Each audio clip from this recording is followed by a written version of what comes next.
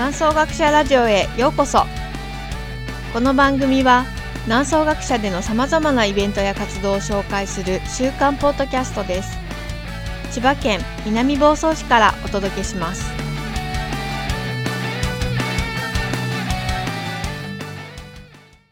はい、こんにちは。南総学者ヨガ瞑想講師の涼子です。皆さんこんにちは。学者長の大滝です。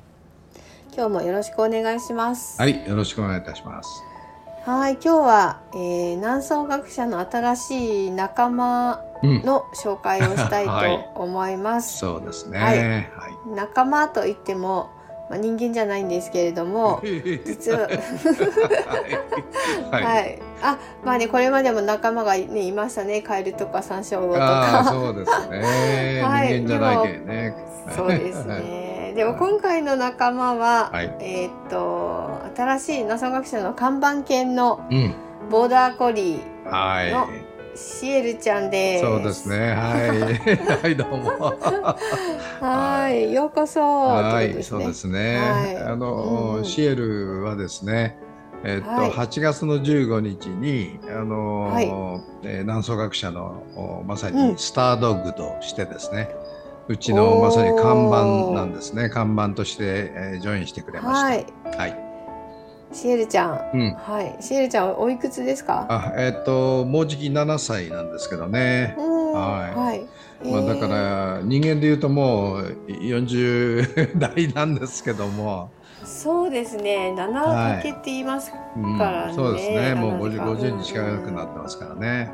そうですね。もうなかなかの中年おばさんではありますが。そうですね。そうですね。はい。女の子でして、でこれまでブリーダーさんのところの繁殖犬としてね、たくさんのパピーを産んできて、でその後に前のオーナーさんにね、もらわれて1年ちょっと、幸せに暮らしてたんですけども、そのオーナーさんご一家が海外に赴任されること移住されることになって、でちょっと犬は連れていけない国なのでということで、知り合いを通じてですね、南総学者にやってきたというね、もう本当に我々超ラッキーなんですけども、運命的な出会いっていうのがあるものですね。本当そういうものですよね。学者長の私はですね、今回ボーダーコリーを飼うのは2回目になりますね。そうですね。去年の10月、そうね、11月にね亡くなりました。11月に前飼っていたよくインスタとか SNS にも写真が時々出ていたボーダーコリーのハルくんが亡くなってからですね。そうなんですよね。それかれこれどのくらいだから9ヶ月ぐらいですよね。そうですね。経って、ようやくいろんな意味でね、気持ちの整理もつき、で、やっぱりねこれ面白いんだけど、大体犬を飼ってる人って同じ犬種を飼うことになるんですよ。何なんですかね、それは。やっぱりなんじゃないですか、その犬種のいいところがやっぱり分かっちゃうからね。あとやっぱり犬種によってだいぶビヘイビアが違うので。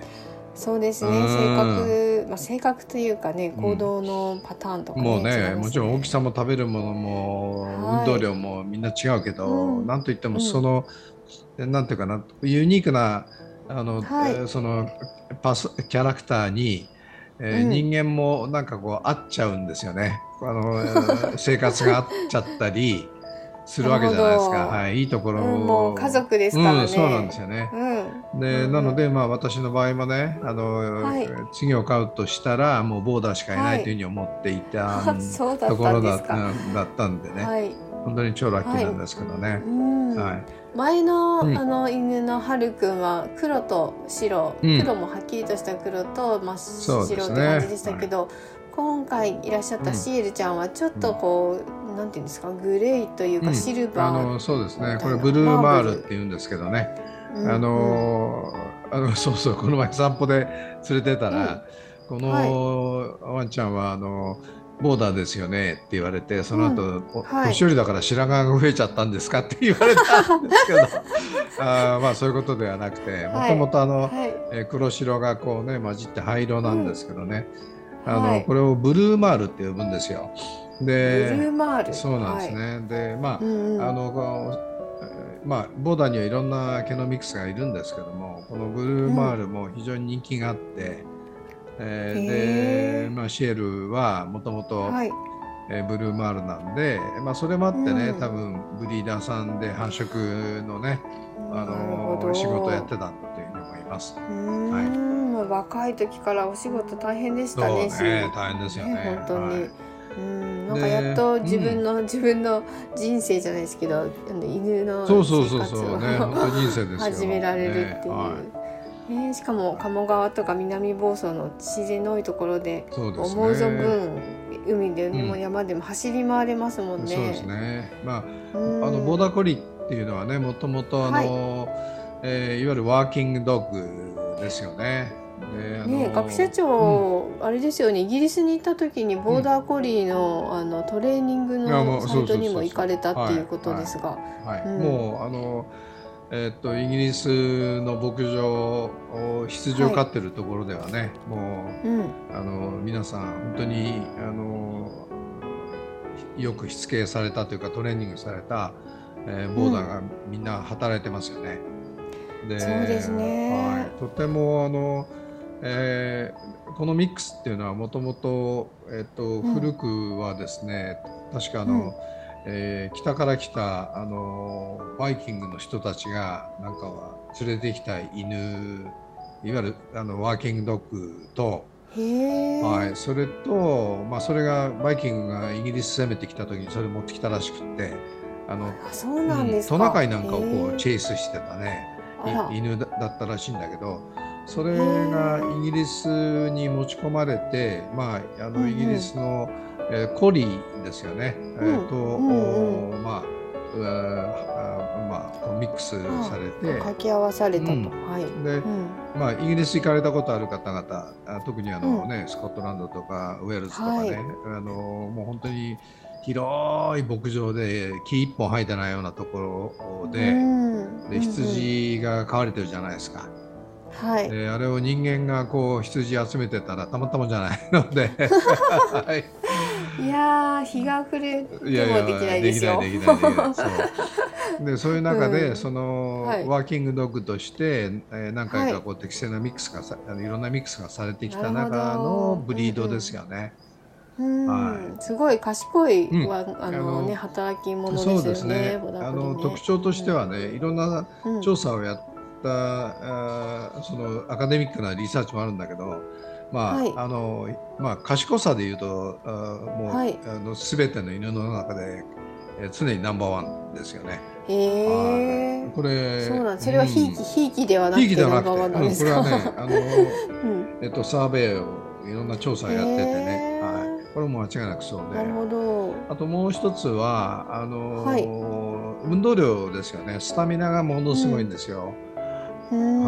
広いね、牧場を走り回ってね、羊さんをこうね追いかけるんで、スタミナがものすごいんですよね。だからすごくインテリジェントでかつそのスタミナがあって、体力もあると。運動量すごくね、スタミナだけじゃなくて運動力も運動性っていうの、それもとても高いので、まさに、牧場のねワーキングドッグとしてもうぴったりだったわけで、それが、広いオーストラリアとかニュージーランドの方にも行ってアメリカにも行ってっていう形でね、広く飼われてるんですけど、